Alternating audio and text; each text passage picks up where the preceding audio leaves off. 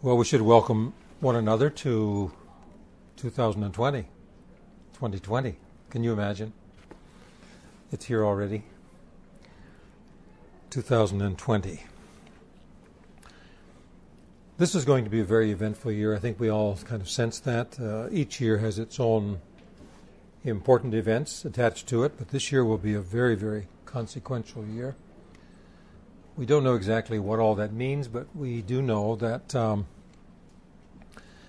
there are so many volatile places in the world and situations that we know that the results of many things that have been put in motion, we'll see those happen in 2020. So we need to enter it very prayerfully, carefully, thoughtfully. I'll share a few thoughts with you this morning on, I don't know exactly what banner or headline to use or title to use, but I'm thinking a little bit about covenants, covenant with God, the covenants that God has made with us. And I'm thinking about covenants and the covenants that God has made with promise. Covenants. So I'll use that title as covenants of promise. Covenants plural, various covenants that God has made in the Old Testament. Of course, the New Covenant is the one that we are under, and but it has promises attached to it. So a covenant is an agreement, a very solemn agreement that you enter into with another person or with others. And there are terms of covenants. Covenants have terms to them, and there are promises attached to satisfying or fulfilling the terms of a covenant. They're promises. And so God has made a covenant with us through Jesus Christ, and there are promises attached to the covenant that He has made with us. And as we move ahead now into 2020, and as we share a few thoughts this morning, I'd like to think a little bit about those promises that He has made, He has given, those promises. If you will do this, if you will do this, if you will, I will. Well, the truth is He's already done. He's already satisfied the terms of the covenant, God on our behalf. As God and as man, He has entered into a covenant with Himself, representing both God and man, and has satisfied the terms of the covenant so that it is in our province to approach and receive and by faith those terms of those covenants, of that covenant that He has made with us. But the promises attached to it, promises. And these promises affect who we are. They're not just promises that in terms of what we will receive out here, but it actually affects who we are inside. And it affects the way we think and the things that we believe, the way we process information. In other words, it could be summed up by being born anew or born again or entering into a new life, being an entirely new person, being a new man. We've heard the expression many times that we should read the newspaper. We should basically read a newspaper in one hand and the Bible in the other. And apparently that came from the original expression of that was by Karl Barth. Karl Barth, and this is what he said. He said you should take your Bible and take your newspaper and read both, but interpret the newspapers from your Bible. So you should take both. Now, newspaper, at that time, newspaper, that's where the source of your news. And nowadays, the newspaper itself is probably one of the sources, but we have many sources. And for example, you have your iPad, you have your phone, you have all these different sources, your laptop, you have your computer, you have many different sources of information, including a newspaper. But the idea, he said, is that you should take your Bible and your newspaper or your source of information, and you should read both. Now, if you were to read the newspaper today, the source of information or the source of news, you know some of the things that you will read. and you will read about Iran today, and you'll read about the events that have occurred involving Iran. I won't go into a lot of detail about these because I think that's not necessary. But you'll read about repercussions. You'll read about something that was tantamount to a large stone, if you like, being launched into a pond that displaced a certain amount of water. Well, if you displace enough water in an ocean, you know what you'll have is a tsunami. Basically, that's what a tsunami is the displacement of tremendous amounts of water.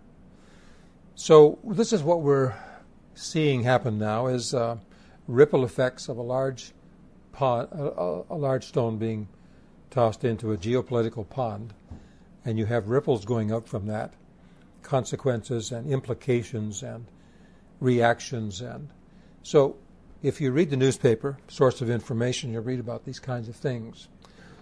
You'll see turmoil, and you'll see calamity, and you'll see forest fires in Australia. And you look at pictures from space of Australia, and you say, oh my. It appears almost as if the entire country is ablaze. And you'll see all of these different things. And you'll see arguments, and you'll see debates.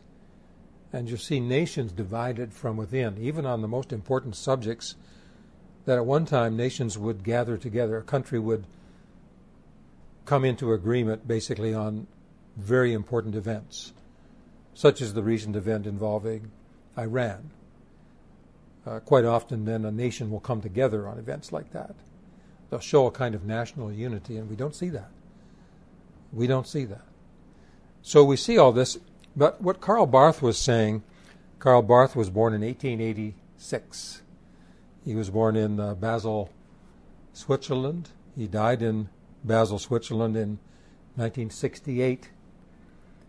And he is described as one of the most influential theologians of the 20th century. He was a professor of theology in Bonn, Germany, University of Bonn, for a number of years. And during the Nazi regime, he disagreed. He was opposed to the German National Socialism. And as a result of that, during that period of time when Hitler came to power in Germany, the churches and the leaders of churches were required to swear an oath of allegiance to him, to Hitler, as the leader of the National Socialist Party. And of course, he refused to do that. And he spoke out in opposition to the Socialist Party, National Socialist Party in Germany. And he was suspended from his position at the University of Bonn. And when he was suspended, of course, he returned back to Switzerland. And he remained in Switzerland until the end of the Second World War. And then he returned again to Germany and would teach again there. But during the time of his absence from Germany, he wrote what is referred to as a monumental, it was called Church Dogmatics. And there were 4 volumes, at least 4 volumes he completed of what he referred to or titled Church Dogmatics. And so he was very influential. But again, he's talking about taking your Bible in one hand, newspaper in the other. But he said, interpret the newspapers from your Bible. Now, if you'd like to have some idea of what he looked like and what he sounded like, he's speaking in a language that I don't understand, but I'll show you just a really short little video clip of Karl Barth. Here he is. And he's talking about revelation from the Scriptures. I thought it might be kind of interesting to be able to see him, even though you may not, and of course there might be 1 or 2 here that could understand what he's saying, but but I can read it underneath, and I'm satisfied that that's actually what he's saying, although I can't be certain, but I'm satisfied he probably is. But he was a very important individual, very brave individual in many respects. He was a very close friend of Dietrich Bonhoeffer. You remember Dietrich Bonhoeffer was a German theologian as well. Very, very accomplished. And Dietrich Bonhoeffer in 1945, I think in April or so of 1945, He'd been charged by the Nazis for collaborating with an attempt against Hitler. And he was executed by the Nazis in 1945, just a very few months before the end of the Second World War. That's Dietrich Bonhoeffer, a very close friend with Karl Barth. They worked and collaborated together in many respects. But the idea, again, that he was talking about was make sure that while you're consuming information from your news media, news outlets, that at the same time as you're doing that you're reading your Bible and that you're interpreting all these things over here from the Bible and not the other way around. And that's what I think we want to do this morning for a few moments. I think it's so easy for us sometimes to get caught up in the news that we get from the newspapers, if you like. And to get caught up in those things and react to those things. I do that myself all the time. And because it's interesting and we want to know what's going on, and that's fine. Because, you see, his advice was read your newspapers, know what's going on. But that wasn't where his advice ended. But what I'm thinking about this morning with you is, what is the role of the church? What is the role of believers? What is our role as Christians? Is there a political element to our lives? Yes, because we are citizens of countries.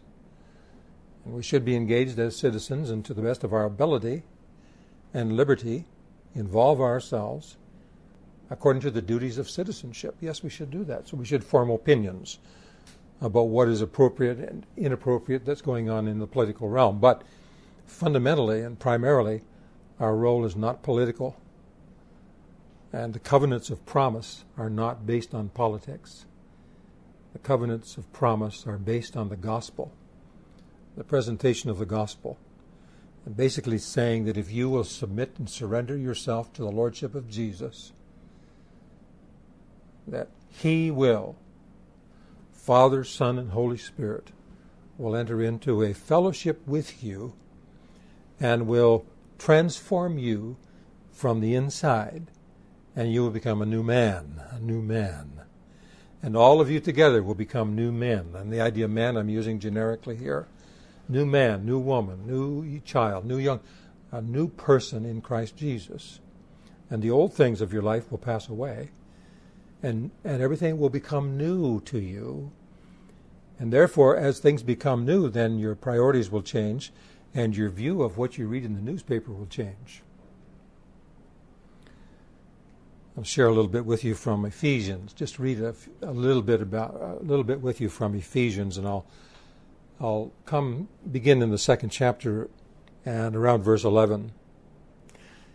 And what the apostle is doing now in writing to the believers in Ephesus is he's talking about, you see, they're all Gentiles for the most part, Gentile believers, and he's talking about what their lives used to be like. And he said that in times past, he said you were called the uncircumcision. You were called the uncircumcision. You weren't circumcised. What is circumcision is a mark in the flesh, something external. And you were called the uncircumcision by those who called themselves the circumcision. And there was this great division between you and them.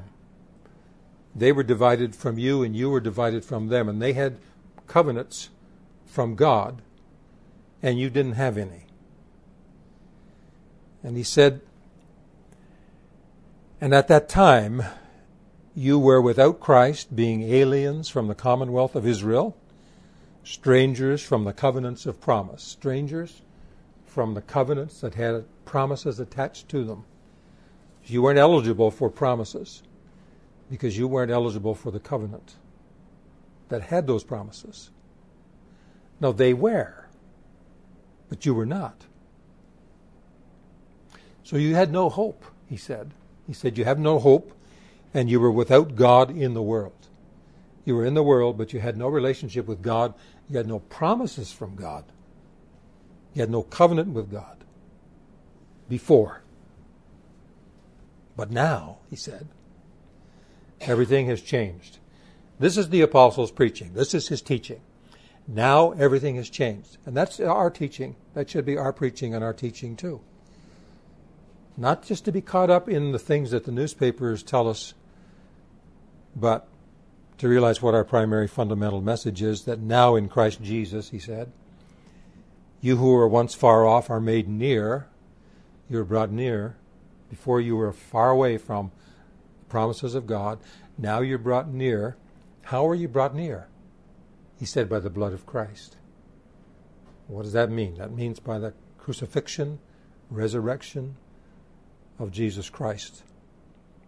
A very actual event, which is actually the covenant that was entered into by God and man on your behalf. So you're brought near by the blood of Christ.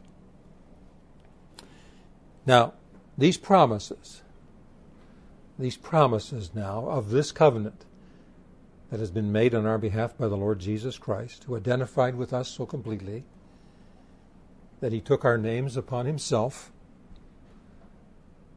and all the types, of course, of the Old Testament verify how the high priest would bear the names of the nation of Israel, while Christ Jesus, the great high priest, would bear the names of the world upon himself, in the sense that what he did for them, by name, with full knowledge of them. This means you, and this means me, and this means all those individuals with whom we would disagree politically.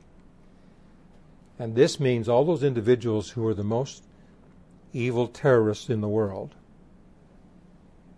who are the most despicable, acting in the most despicable of ways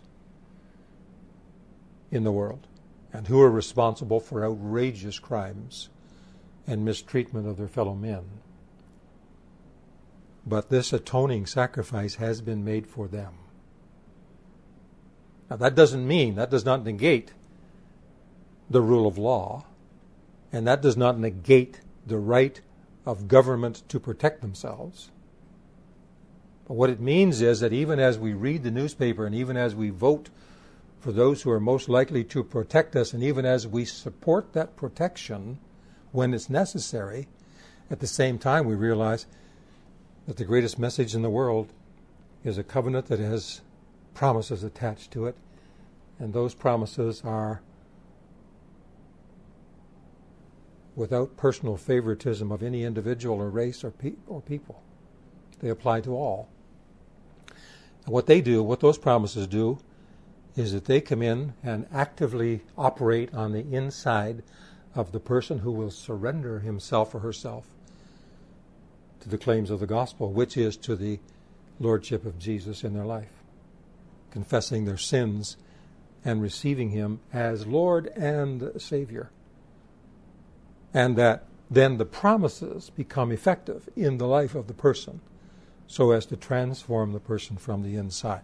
He said, and so his main thought here is the division between Jews and Gentiles. And he goes on and he says, for he, that is Christ Jesus, he is our peace, making us both one, and he has broken down the middle wall of partition between us. He said, having abolished in his flesh, in his own person, the enmity, that is the law of commandments contained in ordinances, so that in himself he might make the two into one new man. This is the idea. There's a new kind of man that he has made. And the description of the church of the Lord Jesus Christ, or his body in the earth, the church, believers who represent Christ in the earth, are identified as one new kind of humanity. It's a whole new kind of humanity. This is the new covenant in Jeremiah 31 that is prophesied. And this is the fulfillment of it. So he said he would make the two, that is Jew over here and Gentile over here, and bring them together in himself. This is a fantastic thought. He doesn't bring them together by having them all sit down at a table and discuss their differences. Right? It's not a peace that is brought about by education. It's not a peace that is brought about by trying to say, now you try to put yourself in his place. Now you try to put yourself in their place and see if you have anything common. You have any commonality, something you can agree upon together. This kind of thing. It's not that way. It's where the Jew over here enters into this life-changing relationship with Christ himself, And on the inside of the Jew over here, Christ operates by the Spirit and by His Word to transform and change him so that he thinks differently and acts differently, behaves differently. Everything is changed in him. And he does the same in the Gentile over here, because the Gentile has entered into Christ. The Jew has entered into Christ. And the two of them are one in him. That's it. They're one in him. But it's not an external thing. The change is not brought about by anything external. It's not brought about by anything like that. It's brought about by a simple acceptance of the terms of the covenant by the Jew, by the Gentile, which results in entering into this dynamic relationship with Christ, which is ongoing and continues moment by moment, day by day, and is continuing right now. And the terms continue. And the surrender needs to continue moment by moment by moment by moment, day by day by day. The surrender must continue. The confession or the repentance for transgression or for sin must continue moment by moment, day by day by day. It's not that we don't make any mistakes. It means that when we do make a mistake or transgress in some way, we confess it as sin immediately. And the blood of Jesus Christ cleanses us from all sin as we continue to live this way. And then when that happens, we're made one. And so he continued and writes, and so that he might reconcile both to God in one body by the cross, having slain or put to death the enmity between them in himself. Oh, this is the greatest news. This is the greatest news. This is why Karl Barth said, interpret all those things you read in the newspaper by the Scriptures, by the Bible. Interpret them by the Bible. And says, so that he might reconcile both to God in one body by the cross, having slain the enmity in himself. I wrote down a name here. The name is Qasem Soleimani. I wrote the name here because you know what the name is. You know that he instantly died in an explosion of a missile launched from a drone just a couple of days ago. You know that he's a military leader in Iran. You know that he was responsible for many attacks against America and against many people, including people within Iran itself. You know that there was a brutality involved in him and the way he managed his life. And you know that he was responsible for surrogates of Iran all throughout the Middle East and various parts of North Africa and various parts in the world. And you know that he's a very dangerous person. And you know that. And someone determined that it was necessary for him to be removed. And he was removed. But what I'm saying is our primary message is not that. Are we aware of all that? Yes. And do we take a position with regards to some of these things from a citizenship standpoint? Yes, you're permitted to do that as a citizen. Yes, you are. But what comes first is your citizenship in heaven, your relationship with Christ Jesus. That's the first and primary role. And having said all that about him and that our understanding of him, I say to you again, is that what Christ Jesus did for humanity, he did for him. He did for him. And our primary responsibility as believers is to communicate that message, including to people like him. And there are many thousands and hundreds of thousands of people like him. And some much worse than he. But our primary responsibility is to proclaim the gospel of Christ, which is capable of having a person such as himself brought into a right relationship with the Lord Jesus Christ, in which everything changes. And this is happening in Iran by the thousands. By the thousands. And I think this is something about what Karl Barth was intending when he said, take your newspaper, but take your Bible and interpret the newspaper by the Bible, not the other way around. The apostle said, and he came and he preached peace to you who were far off and to those who were near. For through him we both have access by one Spirit to the Father. And now therefore you are no longer strangers and foreigners, but fellow citizens with the saints and of the household of God, and are built upon the foundation of the apostles and prophets, Jesus Christ himself being the chief cornerstone, in whom every building having been fitly framed together grows into a holy sanctuary in the Lord. And this is the description of the church of the Lord Jesus Christ in the earth.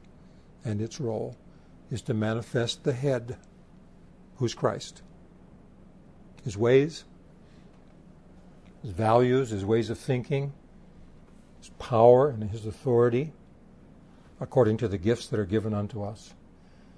And this promises is that the grace you need to be who you are called to be will be given to you.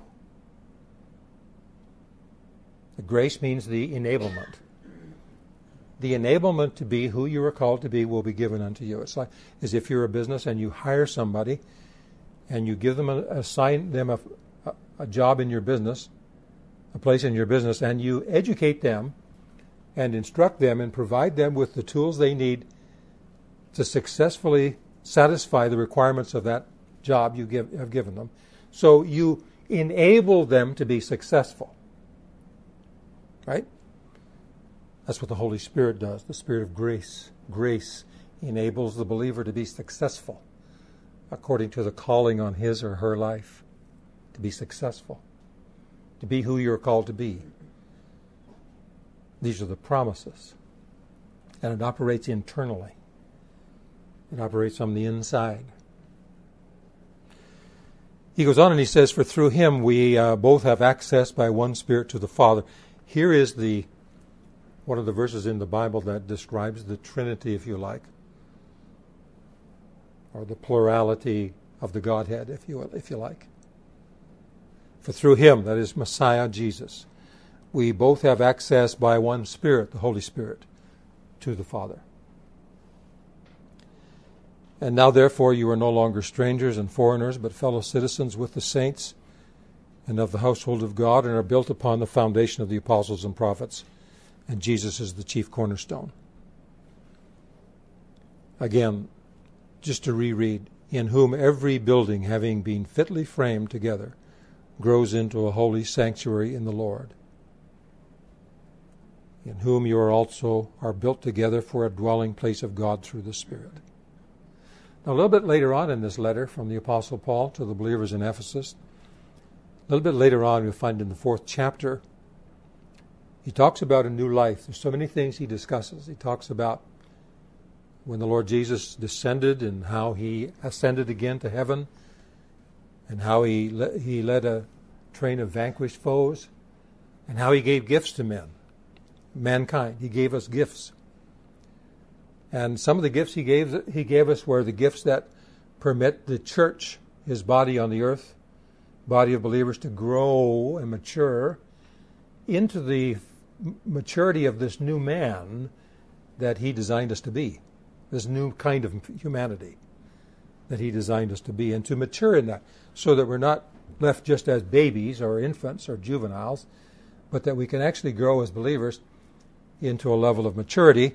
And we do that by receiving from the various gifts that he gives us through apostle and prophet and evangelist and pastor and teacher. These gifts allow the church individual members to mature and develop, and so that we become basically in the image of Christ himself, the image and likeness of himself.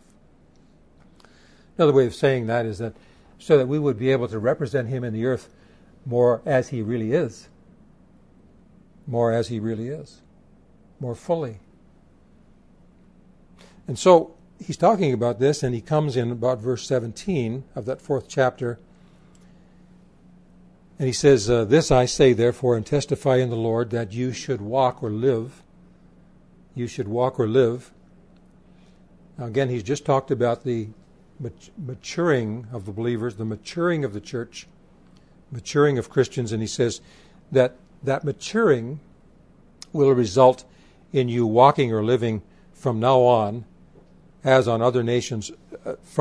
You should walk from now on as other nations walk. That you should not walk. I said, that doesn't sound right. That you should not walk from now on as other nations walk. You should not live as others live, he said, in the vanity of their mind. Now you're going to see now, there's two different kinds of humanity. There's two different kinds of humanity. And let me insert this thought just before I read. That in 2 Thessalonians it talks about the man of sin, the great falling away, or the great apostasy, and saying basically the second coming of Messiah, or the day of the Lord, will not happen until that great apostasy has occurred. That there's something that restrains it, and when that which restrains it is removed, then the great apostasy will be manifested. Now this is basically two different kinds of humanity. The apostasy is the manifestation of a man of sin, a kind of humanity is characterized by lawlessness. Whereas the Church of the Lord Jesus Christ is a new kind of humanity that's characterized by Christ himself. So he said, you should not walk as the nations walk, in the emptiness of their mind, having the understanding darkened. I'm just going to ask you to think about the reasons why the state of affairs that you read in your newspapers exist. Why is it such a mess? Why? You may say to yourself when you listen to certain people in their political need to be partisan, and you may say to yourself in some things, I can't believe that person actually believes what they're saying. Have you ever found yourself, you're listening to somebody from just a partisan political expression, and you say to yourself, does that person really believe that? Surely they don't believe that themselves, because they appear to be otherwise rather rational, intelligent people. I can't believe that they really believe that themselves. What the apostle is describing is a state of human beings that are not in right relationship with Christ and do not have his promises and are not being renewed in his image or likeness. And he's talking about this depravity that exists in a fallen humanity. And he says they have the understanding is darkened. He said they're alienated from the life of God through the ignorance that is in them because of the blindness of their heart. What he's actually saying is that when the heart becomes blind, the spirit becomes blind, then the intellect and the understanding becomes darkened. And you may listen to certain people and they're advocating certain positions and philosophies and lifestyles and all kinds of things, and you say, this is insanity. But it's because the heart is darkened. They're not insane. Otherwise, they're very intelligent people. But there's a darkening somewhere, and their understanding is darkened. But why is their understanding darkened? Because of the blindness of their spirit. Their spirit is blind. He said, for their past feeling, they have given themselves up to lust, to work all uncleanness with greediness. But you have not so learned Christ, if indeed you have heard him and were taught by him as the truth is in Jesus. And this is a key thought here. He says that you were taught by him.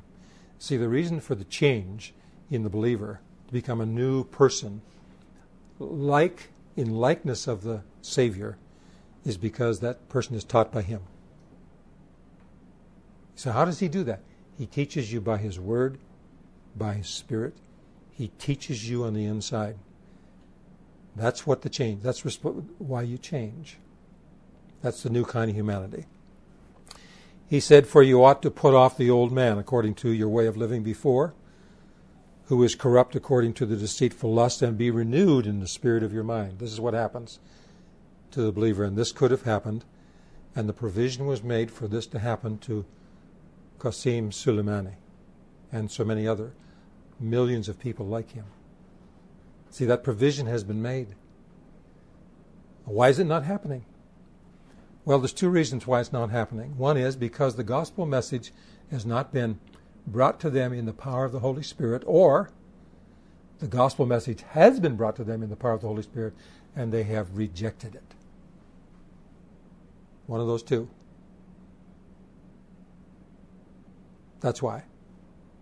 Because people reject it, should it not be taken? No, it must be taken. But it must be taken in the power of the Holy Spirit. It must not be taken as an argument. It must not be taken just as a philosophy.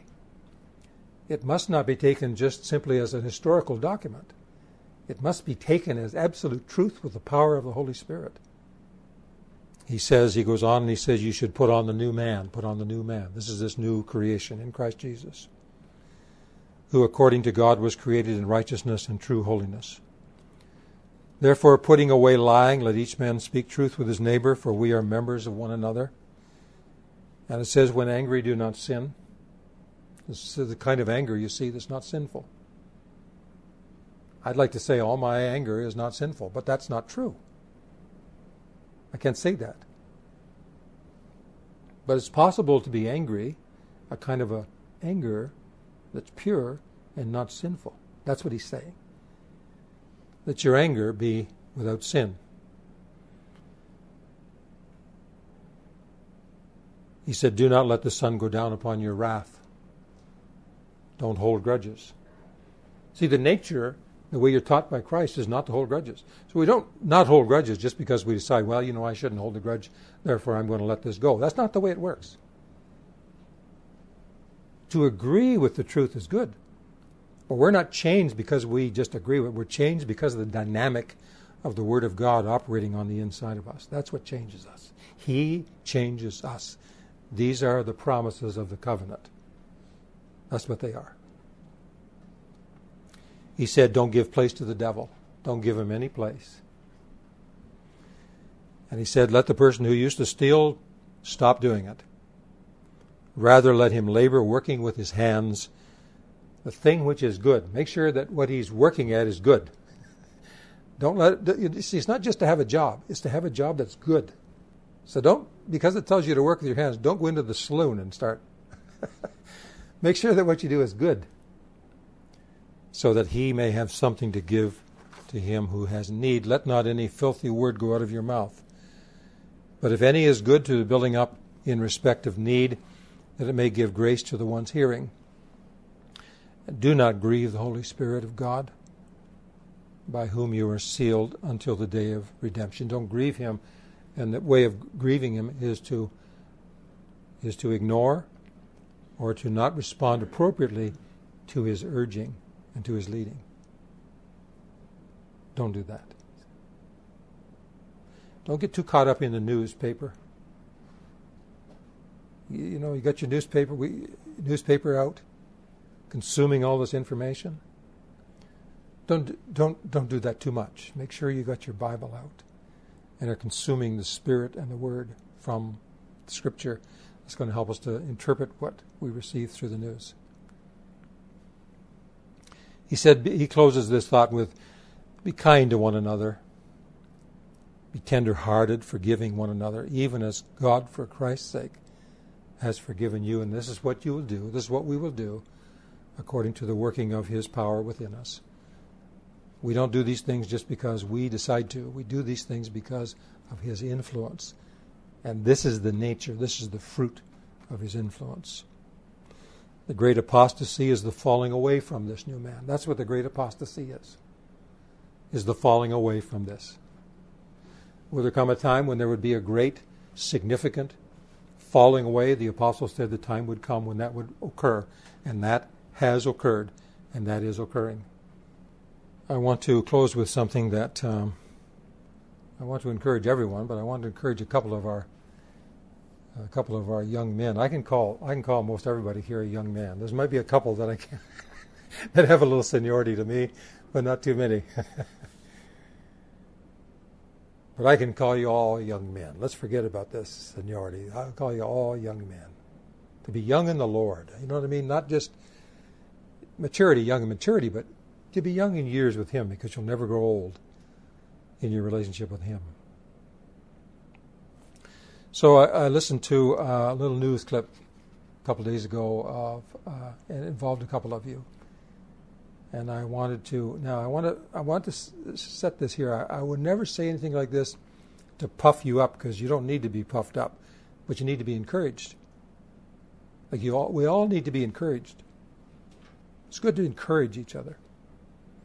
And I wanted to say, as I watched that involving the maple syrup bush and the threat from the weather, the ice, the freezing rain, followed by snow. And so CTV Sudbury came and interviewed a couple of you. And you talked to them about it. And I wanted just to say that the way you presented yourselves to them in that news, see, this is the newspaper in one hand, see? The way you presented yourselves and the way you presented the information was admirable and heartwarming, very encouraging. There was a lot of information that was given, even some information I was unaware of. I didn't know how close the industry, this is the maple syrup industry, because it comes from the maple trees. And if those maple trees are stripped of their branches and become just, what was the term you used? Stems. Then that's not going to be good, is it? And apparently something like that had happened previously in southern Ontario. And what you were saying was we weren't too far away from the possibility of that happening, and that would have been catastrophic to the industry here. Well, I hadn't really thought about that. I knew it wouldn't be good, but I hadn't thought about it. So that educated me. And then you had over 300 kilometers of line, and you got every foot of that has to be examined. And I thought, wow, I didn't know you had that many kilometers of line. And I mean, that's a big challenge. But so it was very informational, but the tone was excellent. And even in a very natural way, the Lord was given thanks for the avoidance of that catastrophe. Thanks to the Lord. And it was done in a very real way. It wasn't imposed. It was done just naturally and very real. And when that happens, see what that says to me. I'm a critic, okay? And by critic, I don't mean finding fault all the time, but I do critique things all the time, including myself. But Pat said, no, you can't. But just to evaluate is a better word. To evaluate. I said, that was informational, that was thoughtful, not only in terms of how it affected you, and your business, but how it affected others on the island and their business. And how that some others who are involved in it in more of a part-time way would find perhaps difficult to find the time to do the work necessary to clean up the mess that resulted from the falling twigs and parts that did fall. And things like that. And it was done very thoughtfully. And the one thing is the way the interviewer conducted it and the way they put the report out, I thought was done well. The video that accompanied it was done well. And so I got the impression, if I didn't know you at all, the impression I would come away with was, you're a Christian man who are in a business. And they know the past, and they know the present, and they are aware of the future. And they are workers, because you could see that. They're workers. And even the little work that they videoed you doing was done with enthusiasm and energy. And the steps were purposeful, like all these little things. But if I didn't know anything about you, I would say there is a business that is in good hands. So if any of you are senior in that enterprise, you've done a good job of replacing yourselves when the time comes. You've done a good job. Those of you that haven't seen it, Pat's going to show you now. The recent winter storm and heavy snow that caused power outage in the Soo this week also hit nearby St. Joseph Island pretty hard. There were fears there on the island that damage could affect some of the local maple syrup businesses, but today property owners say they got to look at things and it's not as bad as they thought. More from CTV's Jairus Patterson. Kelvin and Kyle Gilbertson are cleaning up the debris left from the ice storm from earlier this week. So in my lifetime, I haven't seen an ice storm this bad in this area. About half an inch of ice built up on the branches, which put extra weight on the limbs, and they all started bending down and breaking. And then we got probably 6 to 8 inches of heavy wet snow. The Gilbertsons run the largest maple syrup operation in Ontario. When the storm was at its peak this week, Kelvin was having flashbacks to 1998 when a winter storm devastated the industry in eastern Ontario. And producers here on St. Joseph Island were afraid they would suffer the same fate. They had to log sugar bushes off. We were close to that. We were probably within another 8 hours of wet snow or rain. We would just have stems left in the bush for trees. But thank the Lord we didn't get that. And it come around and it's looking pretty good. From the naked eye, it appears no big trees were destroyed in the storm. But the Gilbertsons won't know for sure until they check them all out. So we got over 300 kilometers of line that we'll have to walk every foot of it and take limbs off it and pick it back up. The Gilbertsons say it'll take up to 6 weeks to make sure all of the lines are fixed, and that's with the help of their staff. For some small maple syrup producers on the island, it will take much longer. It probably hits them the worst because they don't have the extra help, and lots of those people, they have other jobs, making maple syrup is a side business.